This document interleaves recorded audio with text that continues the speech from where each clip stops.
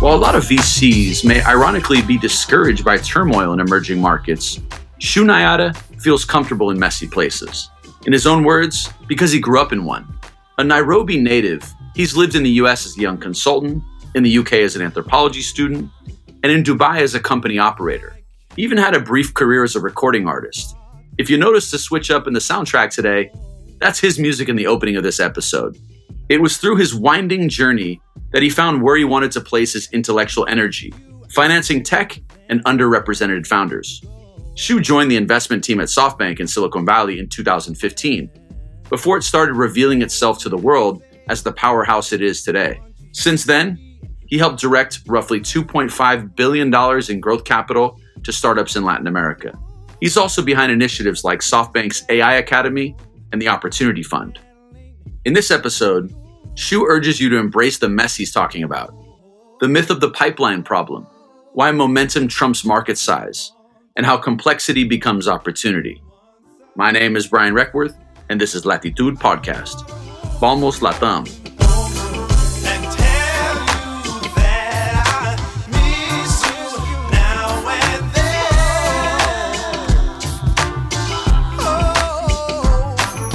Well, cool, man. This is going to be fun. I'm looking forward to this chat. You could tell our audience a little bit about your path to Silicon Valley from R&B to VC, man.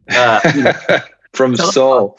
Yeah. Soul, yeah. It's okay. R&B is great.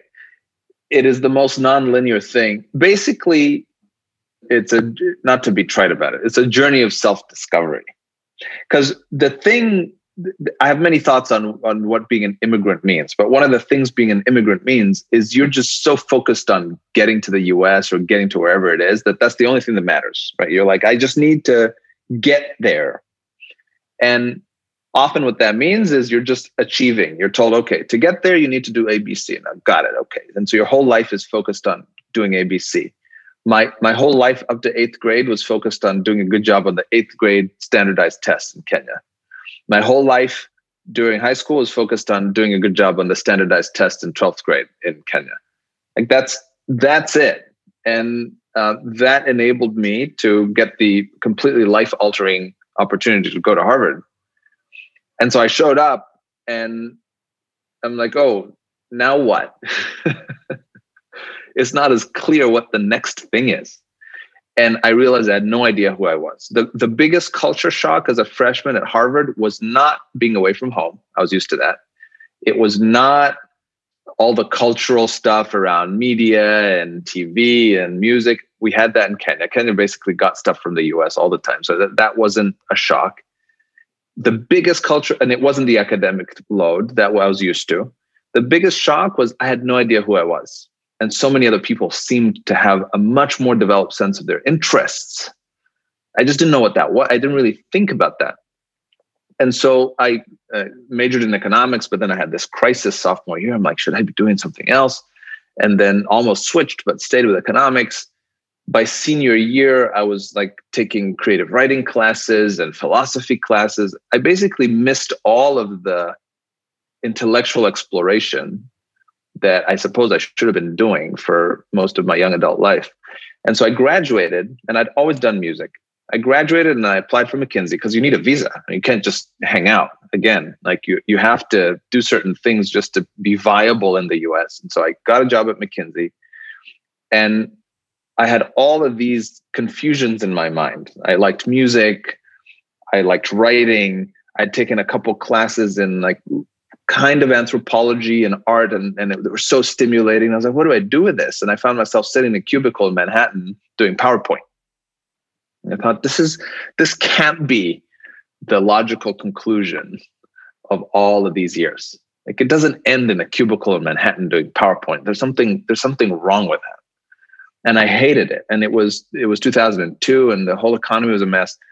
The analyst class above us was fired. So there were like 10 analysts in the whole of McKinsey, New York, which is kind of a crazy idea. 10 people at the bottom of the work funnel processing PowerPoint in cubicles that hadn't been refurbished for a decade. And so I was just in crisis. After my first 2 years of McKinsey, you stick it out. You kind of do the job so that you get the offer to come back later in the future. So at least I secured that return one day if you want. offer from McKinsey. And I said, all right, we got to start from scratch here. And so I recorded an album, which had been brewing for a while. All my savings from McKinsey, I poured into an album, a basement studio in Brooklyn, and I recorded the whole album.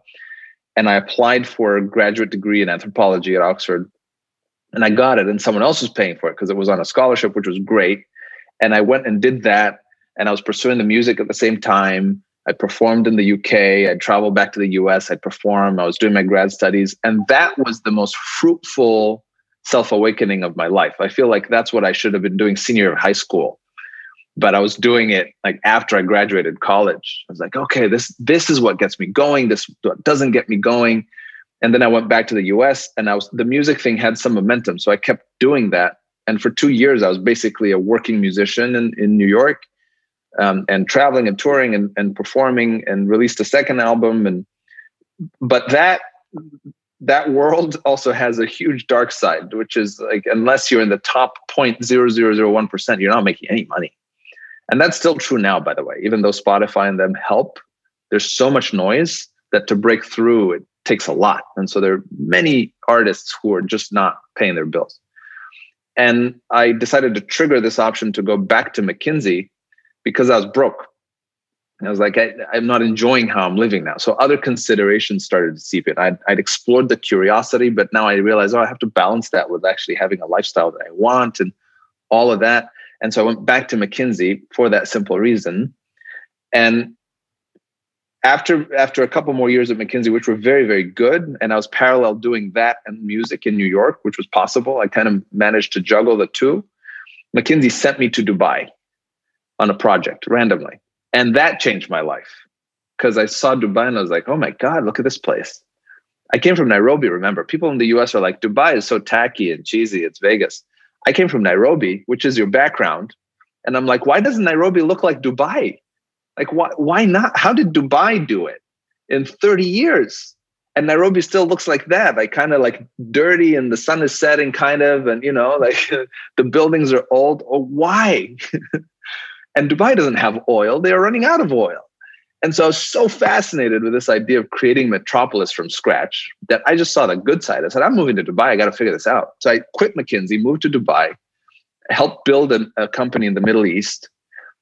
And again, I was scratching a curiosity. I was just pulling the thread where it took me. And then I had the biggest crisis, which was 2010, 5 p.m., hot summer day in Dubai, like 110 degrees. My glasses were all fogged up. I was standing outside, and I went, oh my God, I'm in the wrong place doing the wrong thing.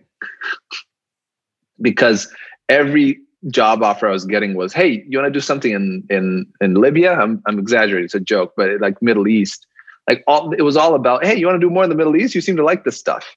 Or, hey, how about more media, old media, which I knew was dying. I was just doing it as an experiment. And I was stuck basically in this local maxima, and I couldn't get out. It takes a lot of energy to get out of local maxima.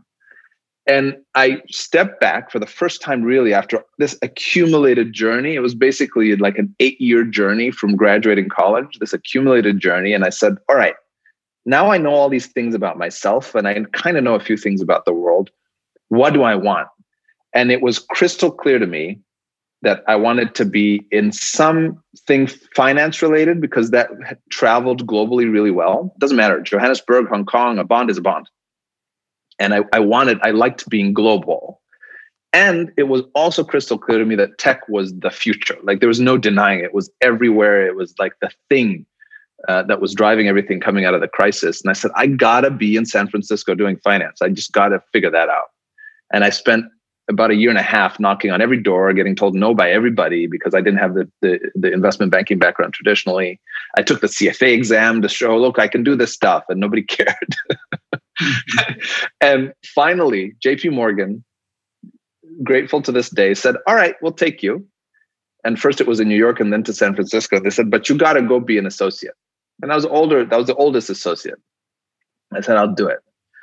And I did it. And of course it was fine. I mean, it's just work, which I was never scared of doing. I was happy to prove myself. And the thing that gave me is it put me in San Francisco doing finance and tech.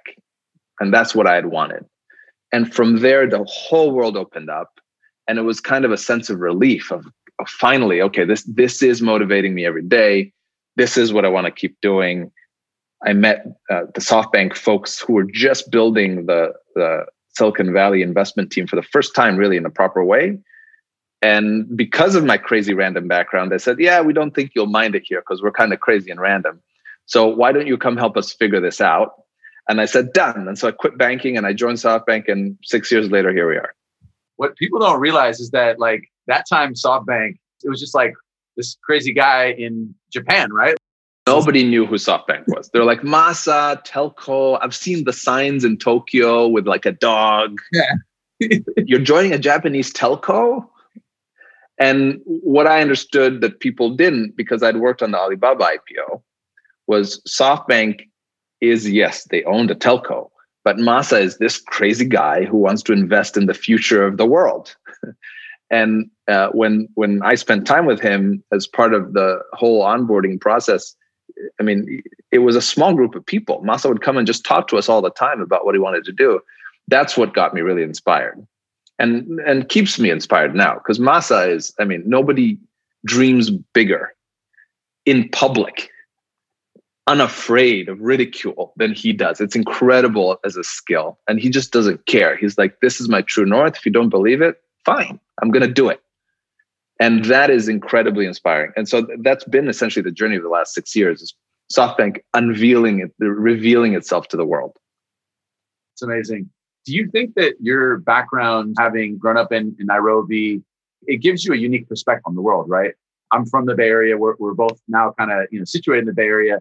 And when you talk to someone in the Bay Area that hasn't really left that little 50-mile radius, and you talk to them about these new frontier markets, there's a limited perspective on that. And I mean, that's something that just, I guess, was a natural fit because you'd worked in Dubai, you grew up in Nairobi.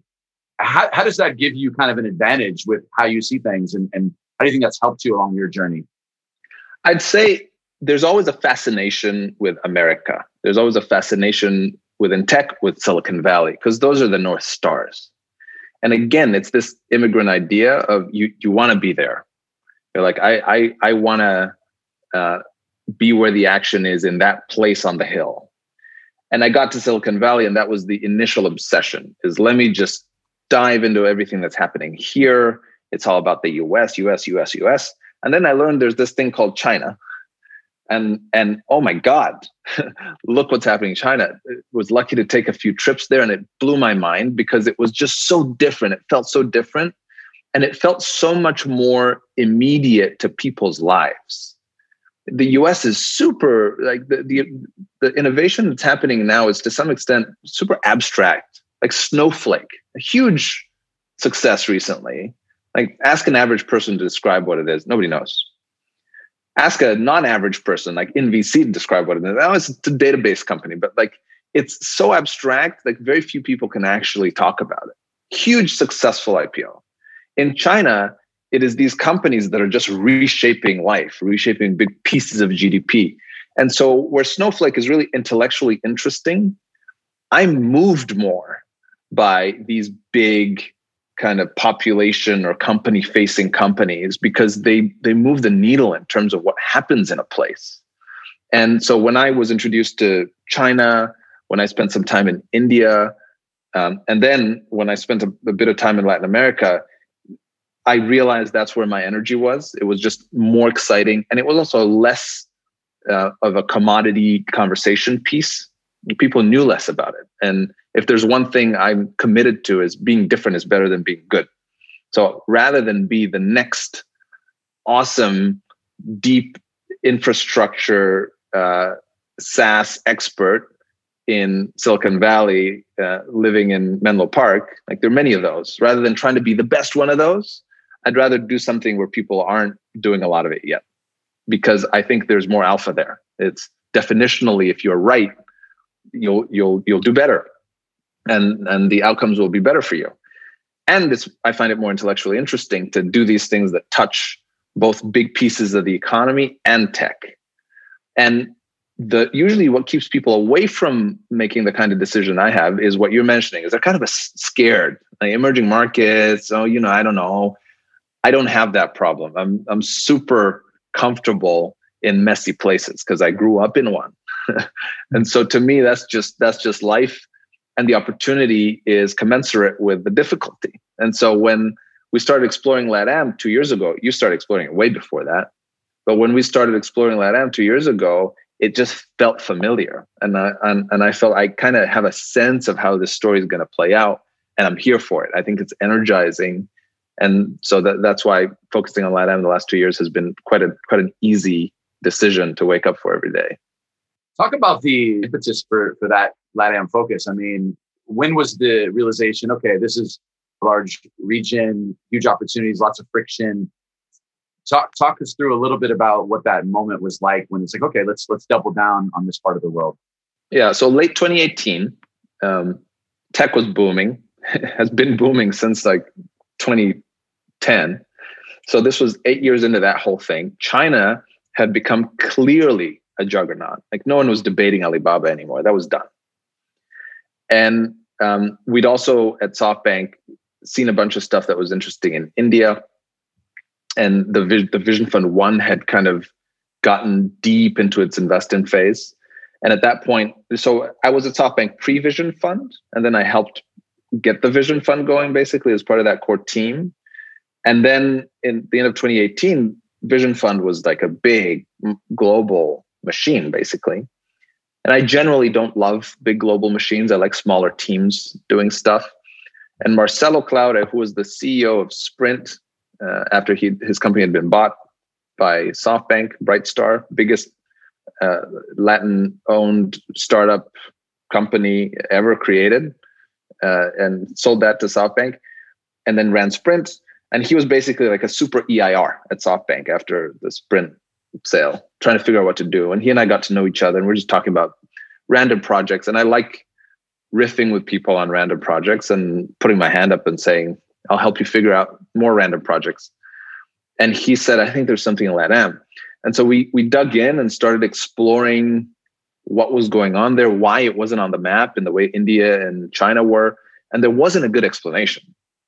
We saw the macro stats, compelling, GDP per capita, growth, demographics, the young population, digitally savvy, all of this stuff. And just couldn't figure out why it was Mercado Libre that everyone was talking about. Like, where are the rest? And so we essentially, on a bit of a kind of top-down thesis bet, said, we think what's missing is capital. So let's just get this thing going. And Marcelo's typical style is you start and you figure it out later, which I love. So I said, let's just go. $5 billion fund, vámonos. And I said, okay, I'm here for it. And so I jumped in and we hired people and we started investing in companies and very quickly realized, I think we're right. I think it's just capital missing because like these entrepreneurs are blowing us away. They're so good. The opportunities are so big. Like everyone understands tech. Like they're so sophisticated in how they think about building companies. Like, I think maybe we're right, but we weren't convinced. We just were kind of feeling good about it. And that was 2019. And then 2020, COVID basically made everything we thought would happen in 2023 happen last year. Everything. I mean, just no surprise. This is not an insightful comment, but it pulled the future forward big time. And we saw all the companies working. They were just the future of LATAM. They were digital first. They were the new economy. And they just started to work at a really accelerated pace. And that got us even more excited. And so it was really as simple as capital was missing. The fundamentals were there. And then there was this catalyst called COVID that made it all just accelerate way quicker than we thought. And here we are, right? 2 years in.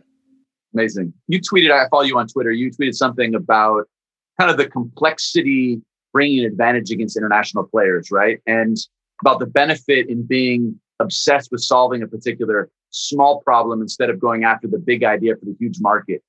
Can you expand on that a little bit? Yeah, so I'll talk about both those points. I really care about both a lot, actually. I think difficult markets are great for entrepreneurs if it's your home turf. Because just like I said about emerging markets, I'm glad Silicon Valley is still kind of scared of Mexico and Brazil. Because that means they're not going to come in with crazy term sheets and inflate valuations and lower our returns. at least not immediately. I mean, it's starting to happen now because there are very few places in the world to put capital. But the more difficult a place is, the more the local has an advantage. And Brazil is frigging difficult. I mean, you know this better than anybody. They perfected complexity and bureaucracy and like arcane, all kinds of stuff. And that is great for the local entrepreneur because it's much easier for, pick a company, Shopify, to say, let's go to the UK than it is to, and it's much simpler to say, let's go to Mexico, by the way, than to say, let's go to Brazil. Let's go to Brazil is like a big headache, big commitment. And very few companies are willing to devote that kind of energy when they're still so early in their global growth. So for this period of time, you have people say, yeah, we'll get to Brazil. We know it's big and interesting, but damn, it's so hard to do business. And let's just wait another year or two. All of that is an umbrella for local companies to flourish. So I think companies should just embrace the fact that it's a little difficult to do business in and own it as locals. The second point about small problems versus big problems, everyone is caught up in total addressable market. Everybody. And it's in every single pitch deck I've ever seen, someone has talked about how big the market is. Every single one, even the shitty companies, even the companies that fail. Like nobody says we have a small market. And so in a sense, it's not a useful starting point because clearly it's not the thing that defines how successful your company is. So what is it that defines how successful your company is? And if you look at the pattern, then there are many examples.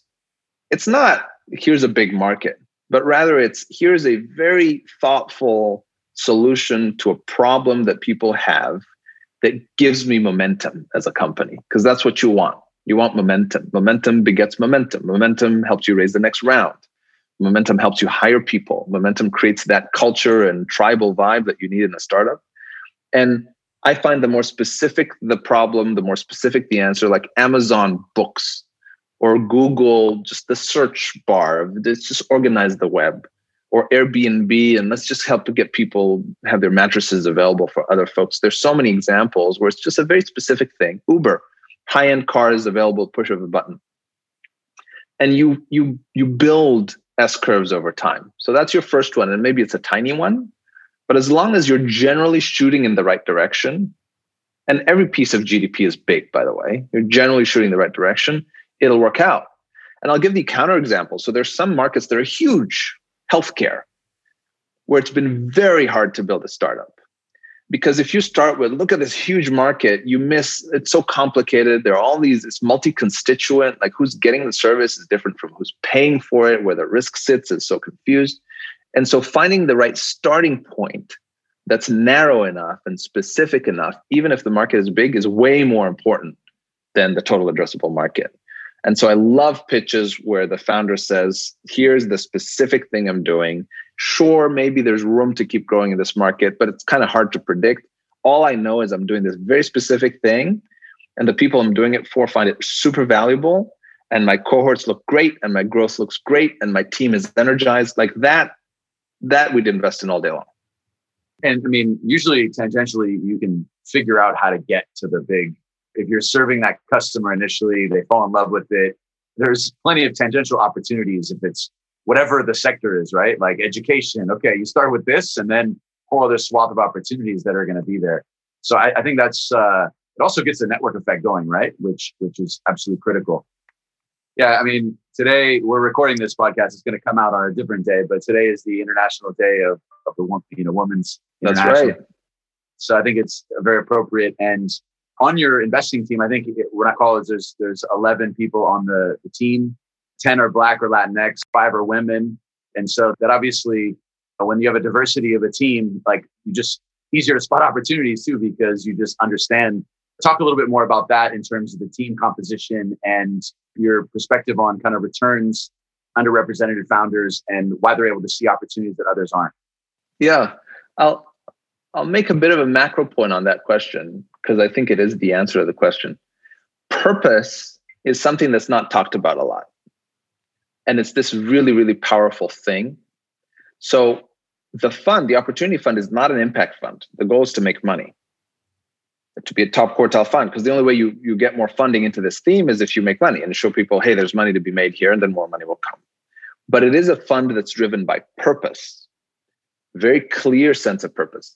And what that does is it attracts people automatically. My wife works for a company called Honor. She's the CEO of Honor, which is a in-home care for elders in the US. Very purpose-driven company. Attracting people to join that and work in the company is made incrementally easier by a sense of purpose.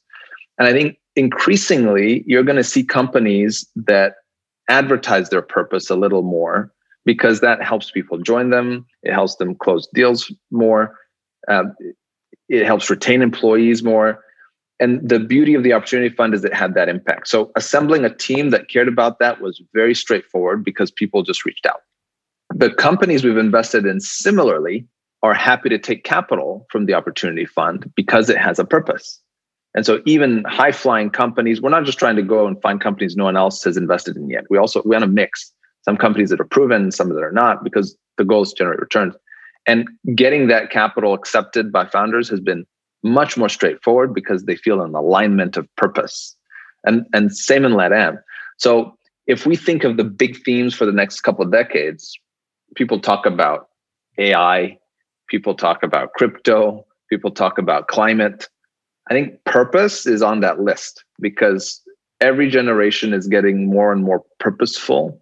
And I think companies that have purpose and companies that don't have purpose will bifurcate in their returns, in their ability to attract people, and their ability to penetrate markets. And I feel that way in LATAM as well. So let's talk a little bit about, I hear this topic in Latin America where people kind of blame this like pipeline of opportunities. And they say there aren't many good opportunities and it's hard to find these founders. Like, is that just BS? I mean, like, tell me what you've seen in the last couple of years and like, where are you excited? Like when you get up and you say, wow, this is like, we still have so much to do. That to me now is such a crazy statement that there's no pipeline of founders. It's such a crazy statement because like it's false. It is so so demonstrably false. What it means is I haven't seen a lot of LATAM companies show up in TechCrunch. That's kind of really what it means. Yeah. In my things that I read, I just don't see LATAM that much. That's what it means. It's a shortcoming of the observer, not the observed. If you go to LATAM and spend a day, that's it, in Brazil, and a day in Mexico, and a day in Colombia, and a day in Argentina, with the right guide, you'll be blown away at the diversity of things that are happening. We have had no problem investing $2.5 billion in 2 years. Like, no problem. We haven't stretched to do that. It's not like we're trying to do something unusual. No problem. 30 companies, 30 investments, $2.5 billion. And the industry before that was like half that size. So you may think because of the size of the industry, because they don't show up in TechCrunch, it's just Rappi and Nubank. But when you just go one level below, leave alone 2 or 3, that's just demonstrably false. So my response is people haven't had the curiosity to dig deeper. And by the way, related to this, so we have a fund in the US, a very small fund called the Opportunity Fund. This is for Black and Latino and Native American founders, $100 million fund. Same thing was said. Oh, what are you guys doing? Like, that's a lot for this underrepresented founder. There's no pipeline. Again, demonstrably false. Like, we've had no problem also investing in 30 companies and like a big chunk of the fund already in less than a year. Like, we have to slow ourselves down. And it's every sector because people are innovating everywhere. And the myopia of thinking if it's not in Silicon Valley, it doesn't exist is real. Or if it's not in New York and Silicon Valley and Berlin and Beijing, it doesn't exist is real. But if you just do a little bit of work, you'll see that that's false. And I just think most people are not willing to go out there. I remember hearing somewhere that fund, the diversity fund, $100 million was put together in 48 hours. Is that true? Or am I just hearing this? No, yeah, you're right. And again, consistent with Marcelo's style of let's just get going. We'll figure it out later. which is, by the way, I'm sure you relate to this, right? True entrepreneur style. It's like you can't spend all your time analyzing whether it makes sense or not. You have to take a leap of faith at some point. And he's comfortable taking a leap of faith earlier than most people. And he'll say, I kind of directionally think there's something here. Let's go. We'll figure it out later. And I love that style. And so that was the LATAM fund. That was also the Opportunity Fund. And because there's kind of this practiced rhythm of doing things together, Opportunity Fund was a Monday evening. Hey, everyone's putting press releases about we support you in your diversity and inclusion efforts, and our hearts are with. And so we can't do that. We need to just launch a fund because that's what we do. We need to invest capital. So I'm going to go on CNBC on Wednesday. Sure, you figure it out. This was Monday night, and by Wednesday we had a fund, and now we have 30 companies. So once you get used to just get going. Like momentum is a beautiful word. It's like this wonderful concept, and it feeds on itself because then it becomes self-reinforcing, and it makes what you want to happen because of you. Like you're a contributor to the outcome that you want. Instead of waiting for it to happen, then you participate. But it takes a bit of courage and the right people around, the right risk appetite. Do you ever talk about the concept Ikigai at SoftBank? Have you heard of that concept? I have. I just recently saw that illustrated, which is when all these different things come together, right? It's a Japanese concept that means reason for being, and it's a combination of what you love, what the world needs, what you can be paid for, and what you're good at. And the intersection of those, like what you love and what the world needs, that's your mission. What the world needs and what you can be paid for, that's your vocation. And then what you can be paid for and what you're good at is your profession. And lastly, what you're good at and what you love is essentially your passion. And so that's a lot of what you just described. And that's your purpose, right? When you can get people around that, like it's kind of amazing what you can make happen, right? Yeah, and the interesting thing I think about the trend of entrepreneurship, of startups, because startups are now like a real thing. When people graduate college now, they're like, should I go into banking? Should I go into tech? Or should I do a startup? Like suddenly it's a viable option. Part of what I think, should I do a startup? What I think people are saying when they say that is, should I do an Ikigai thing? Like, should I do something that combines everything? Because it's never been easier to get a little bit of capital to try that. And so what you have is in the 50s and 60s, people would join these big enterprises and just, get a job and provide for their family. And then it started to get a little more bifurcated. And we're getting to this point where it's going to be super fragmented and people will do something they're just insanely passionate about and attract other people and capital to do that thing on this shared infrastructure of AWS, basically. And I remember, that I'm a little old school in Brazil and LATAM.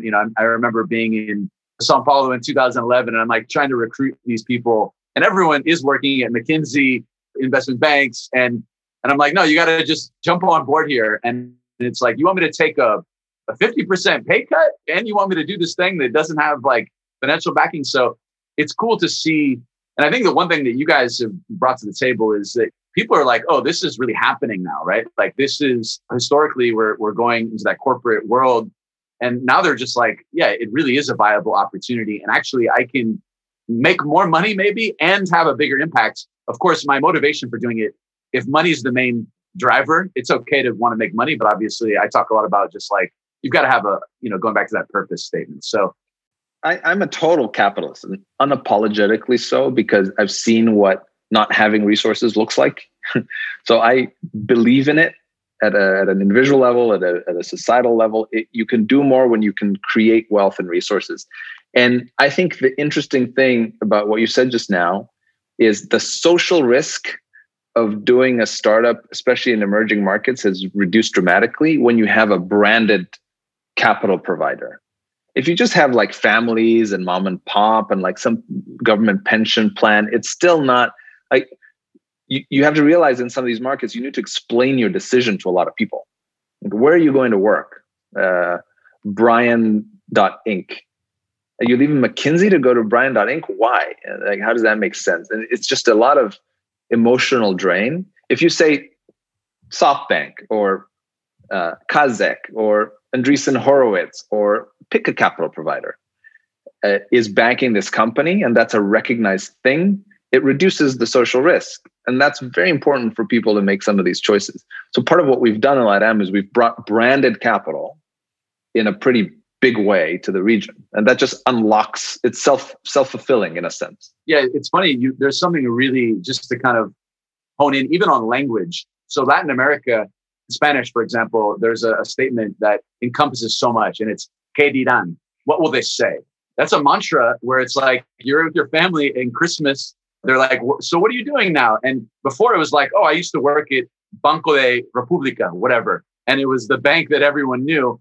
And now like it becomes not such like a stigma to be associated with something that's up and coming. And I think that having that stamp of approval of like a deep capital provider makes it more easy. But it's built into the language even, like "Que dirán?" That's fascinating. That's a great example. One of the other things that I want to just double click on, because I think this is something so crucial for the region. And we talked about this the other day, how you guys have launched the SoftBank AI Academy. And so tell us what it is and why data science for all is so relevant in Latin America. Yeah, a pretty simple thesis again, which is there is no talent gap. You have people with the same human capacity in all these places, but there's a skills gap.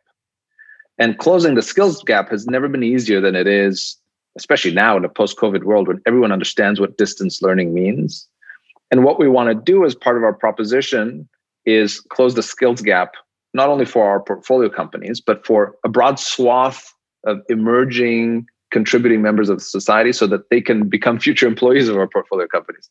So it is purely self-serving in that way. But we believe by lifting everyone's skill level, you create more opportunities for people to build interesting and innovative companies. You create more opportunities for our own companies to really make a technological difference in the industries that they're in.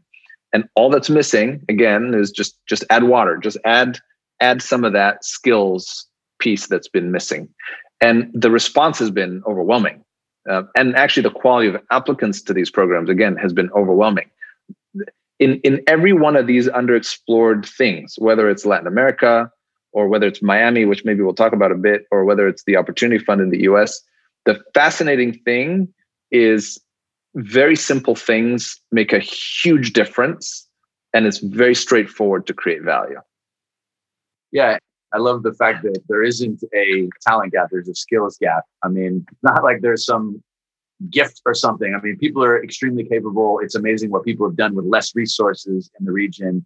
And now that there's more resources available and we can close that skills gap, it's going to be incredible to see what happens. One quick question on that, applications closed for that program. Are you opening up a new cohort? What's that look like? Because I think it's an important program. It's a journey. So we're building the SoftBank AI Academy, and it'll be many years that we build this. We want to make sure we understand product market fit ourselves. And so right now we're doing it in partnership with Correlation One, which is a great organization for upskilling and providing this once a year program that's kind of cohort driven, that is both for upskilling the portfolios and for getting new recruits, people to apply and train and then get hired by our companies, hopefully.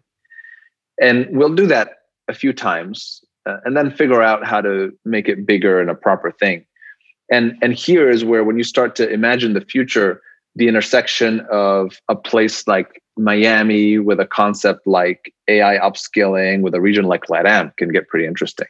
Like there's nothing to prevent us one day from having a proper SoftBank AI Academy like in Miami, in partnership with a local university and in partnership with a school from Latin America, where students come and they spend time and they build products and then they go back. Like that is an end state that's really interesting and we could build towards, but it'll be baby steps. I like it. You're in San Francisco. Why don't you move to Miami, man? Everybody's in Miami now. It looks like I am moving to Miami. Oh man, look at that. And in fact, I've been planning to move to Miami for a few years. So when we launched the LATAM Fund, we made an early decision that the natural headquarters is Miami. And that is where the bulk of our team actually is already. My family and I were planning to move. COVID put a wrench in everything. And now suddenly Miami is hot and everyone's moving to Miami. But to us, we kind of got there already a couple of years ago. I think what's happening now makes it even more exciting. So the fact that you have a desire to live a lifestyle that you want rather than next to a job that you want, the fact that you have very different tax regimes depending on where you live for the same general level of salary, and the proximity to some of these more interesting markets makes Miami super interesting to us, to me individually, to us as an organization, and clearly to many more people now. And then you have this super receptive mayor who's just done a brilliant job, Guy's a genius marketer and he's next level. And kudos.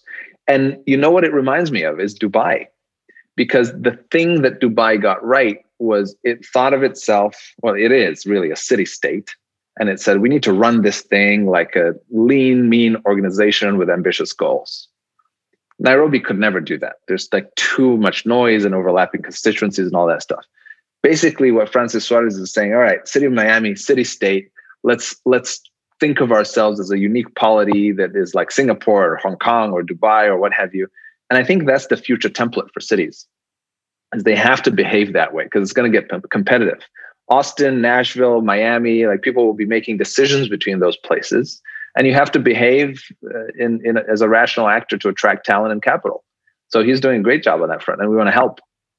Yeah. So how do they maintain, I'm going to go back to one of the words that you highlighted a couple of times, momentum. How do they maintain the momentum? That's the trick, right?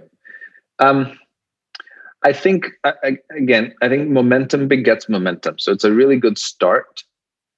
I think it's critical in any ecosystem to have some breakouts, and that's a little bit of luck.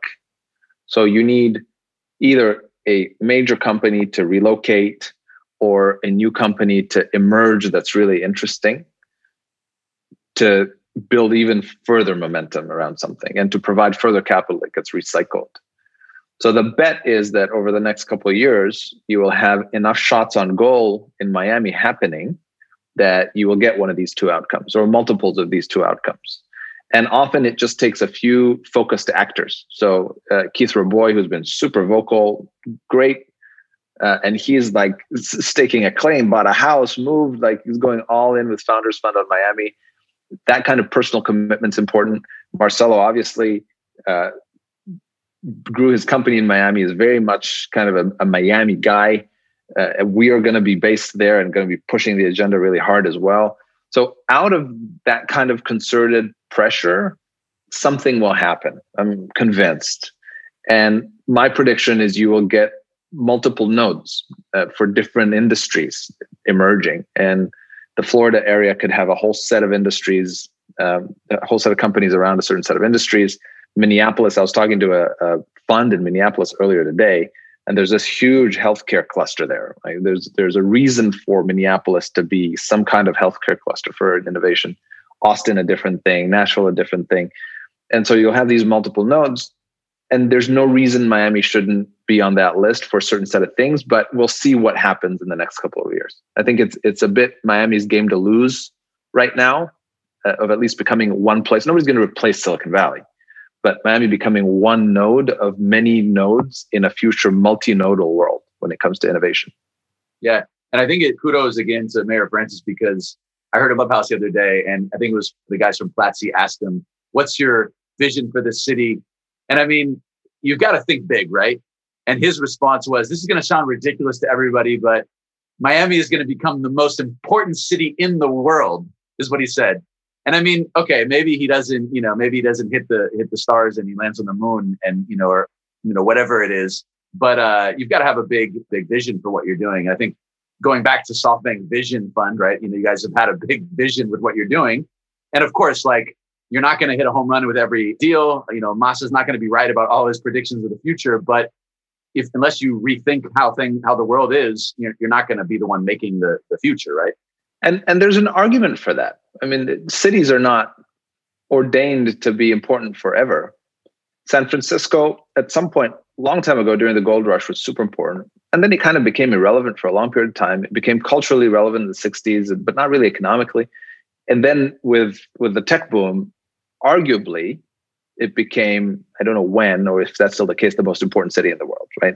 In a sense. Miami sits at a really interesting intersection, because I firmly believe LATAM is a really important region and is going to drive a lot of interesting tech and growth, but is also really proximate to the US and important for that reason as well. So that's one reason Miami is a very important place. But the other is sustainability. Miami is on the front line of climate change in a way that very few places are. Like, it's going to be underwater. So if Miami, I think a really interesting opportunity for Miami is actually try and figure out climate change for a city. And if it does that and can serve as a template for many other cities that will be affected in the future, arguably it'll be one of the most important cities in the world. Because just like purpose is a mega theme, like sustainability is a mega theme. It's just going to get more and more and more and more important. 100 years from now, sustainability is going to be exponentially more important than it is right now. And that's going to be true every decade. My grandkids will care way more about it than I do. And a place like Miami could either be on the losing end of that battle or on the cutting edge of that battle, depending on how they play it. So I'm all here for that bet. I bet you 100 years from now, if Miami can get its act together around transportation and around climate change and sustainability and really doing some thought leading work, I think 100 years from now, Miami has a shot of being a San Francisco for sure. Love it. Just kind of wrap it up with a couple more questions here. We talked a little bit about diversity, and I look at Latitude and I look at the volume of applicants we have, which, there's a lot of people wanting to start their company. But when I look here and I see kind of the diversity of applications that we have, I can't help notice, but there isn't a huge number of kind of non-male, non-white founders. I just would love to hear your perspective on how can VCs expand their network, and because we both identify and know that it's not that there's not a lack of talent there. How do we do that? And what advice do you have there? It's a really challenging question. My answer is similar to the answer I gave early on LATAM and some of what we've seen on the Opportunity Fund. You kind of have to commit. You have to say, I'm going to put capital here, and then really do it in a concerted way, because the founders are there. If they're not there, they're almost there. If you give them the permission to take that social risk, they will be there. So part of complaining about a pipeline is also saying that you're not doing enough to create a pipeline. So be the change, And if there's enough concerted effort and concerted capital, there's no question in my mind that the talent is there. So what have we learned with the Opportunity Fund? Again, $100 million fund, purely focused on color. So there isn't a gender angle to the fund. It's purely focused on color. And 1 second, my dog is chewing a toy and I don't want it to mess up the audio. Okay. So purely focused on color. And what we found, first of all, is gender is still an issue. So it's overwhelmingly male founders that we've come across. But people are building companies in every sector and every part of the world outside of Silicon Valley and New York. So because we've built the machinery that is looking for them there, we have found them and encouraged them and all of that stuff. So the simple answer is you just have to commit. I don't really know how else to put it. Like, you got to actually do something and stick to it and help the founders and be willing to be there. I think we have the luxury as SoftBank of being able to commit those kinds of resources. A typical $100 million fund can't do all the things we can do as SoftBank. We have an unfair advantage in that sense. And a typical early stage fund struggles because people will say you don't have enough minority founders in your fund. The answer isn't start a separate fund. The answer is put more minority founders in your flagship fund. And so they face that challenge of how do we accomplish both those goals? We're lucky we don't have that problem. There is no other early stage fund at SoftBank. No one else is writing $10 million checks or $100,000 checks at SoftBank. And so the Opportunity Fund can carve out this space in this audience with the support of the mothership that's pretty unique. And that's what it takes. I think every organization should have an effort like this. Every organization that's in tech or touching tech in some way or touching entrepreneurship in some way should have a dedicated vehicle and use the rest of their ecosystem to support the success of those companies. There's no reason why not. Yeah, and when I think about this, think about it as an opportunity. This isn't charity work. This is an opportunity to double down on these incredible founders that are going after opportunities. And I think the returns will be there. It's been a fun chat. We've connected a couple times in Miami. We had dinner that you guys hosted. We spent some time in Sao Paulo with you and the team. And so it's been a pleasure to kind of see the journey, you guys kind of dropping in. And one thing that I'll highlight is that a lot of the kind of global investors, they helicopter in and then they helicopter out, but it seems like you guys are really planting a flag. I mean, doing initiatives like AI for, data science for all and other initiatives. These are things that are going to take 5 to 10 years to really reap the rewards of that. And so I guess the last thing I want to just kind of ask is, how should people pitch you? How can they get in front of you? And what's that process like? So the LATAM fund is a growth stage fund. So we do not really make early stage investments. And what that means, it's less about an early stage pitch deck and much more about what have you built so far. Because at that scale of capital, your fund size dictates your strategy, right? That's the maxim. A $5 billion fund has to write big checks.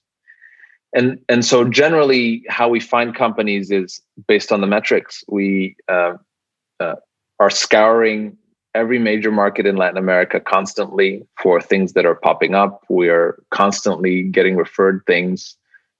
If your business is good, what I'm going to promise is that we will find you.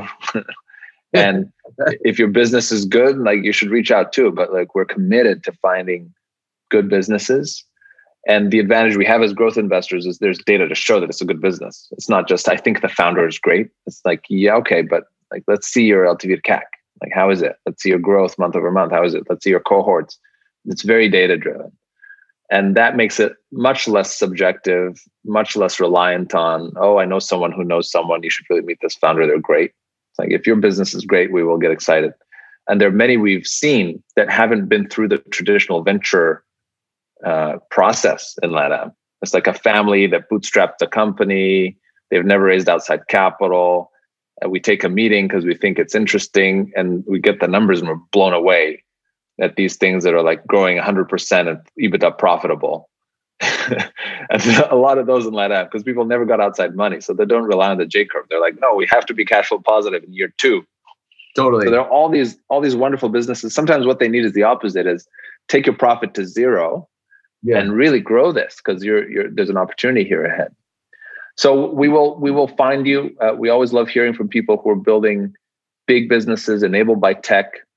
They don't have to be in quote large markets. They just have to be good businesses with good underlying healthy performance and a team that's in it to really go all the way. I think that you guys are definitely seeing all you probably need to see. And I think that one thing that I recall when you guys came. Remember kind of where I was when I got the news that, okay, SoftBank is coming in, $5 billion fund. The thing that I'll reflect on is a personal kind of reflection is we obviously spoke, and you guys didn't end up investing in us and we ended up selling the company. But the impact that you had at the moment of when you guys came in, it was a smart strategy because, having a $5 billion fund, I guess you can call it a strategy, but it's that got the attention of everybody overnight, right? All of a sudden, I remember showing up in Tokyo and I was, meeting with Marcelo, and I looked at the desk and there was literally I don't know how many business plans, but decks just on and you could just kind of see them strewn over the tables. And when you guys came in, you probably, you saw everything very quickly. And so you built a reputation in a very short amount of time. And I think that when you make those investments also in big companies and big deals, obviously you got everyone's attention. So, but I will say we have to earn it every day. So we think of founders as our customers, and you're only as good as what you last did for a founder. We really take that to heart. So it's not just about providing capital. It's also about helping these businesses actually be better, be bigger, go public, be global, all of those things, and have better product, hire a CMO. So we're very focused on the founder as our customer. And we will earn our next investment opportunity based on what our existing founders say about us. We want a high NPS. Yep. It's awesome. And congrats on everything you guys have built in really a short amount of time, if you think about it, right? A couple of years that you're here and you guys have more than planning to put a flag in LATAM. You look at the portfolio, it's pretty incredible what you've done. So, thanks for sharing your journey with our audience here at Latitude. I think there's a lot of great nuggets in here about the journey, and it's not a straight line, right? I mean, you look at your career, and I actually really subscribe to that. And I love the entrepreneurial kind of mindset that SoftBank has with how you're doing things. And I think it gives you a real competitive advantage because it allows you to move faster. Speed is one of the number one things that is critical. We're playing chess and I can move 2 times to your 1 move, I can beat a grandmaster. And that's something that you guys have done on incredible scale, which is pretty impressive. Speed is not talked about a lot, is a very important thing that we value and we look for in companies. How quickly do you make decisions? How quickly do you launch products? How quickly? I think it's a very, very important characteristic and pretty rare. Love it, man. Well, thanks so much for being on the podcast. And yeah, man, I look forward to continuing and watching you guys and hopefully investing in things together. Obviously I'm at a different moment when I'm investing, but maybe you guys can mark. We need you. Yeah. we need you to help create the future portfolio. Latitude is awesome. Congrats on all the success so far. I think it's incredible effort. Thank you, man. It's day one for us. So, but hopefully we can graduate some people to build that. We're waiting anxiously. Yeah. It's coming. Thanks so much, man, for your time. Thank you, Brian. Thank you for listening to the Latitude podcast with Shu Nayata, managing partner at SoftBank. Be sure to check out latitude.com to find out how to apply to our fellowship program and subscribe wherever you listen to your podcasts for more talks with great founders and investors like him. I'm your host, Brian Reckworth. Vamos Latam. See you next week.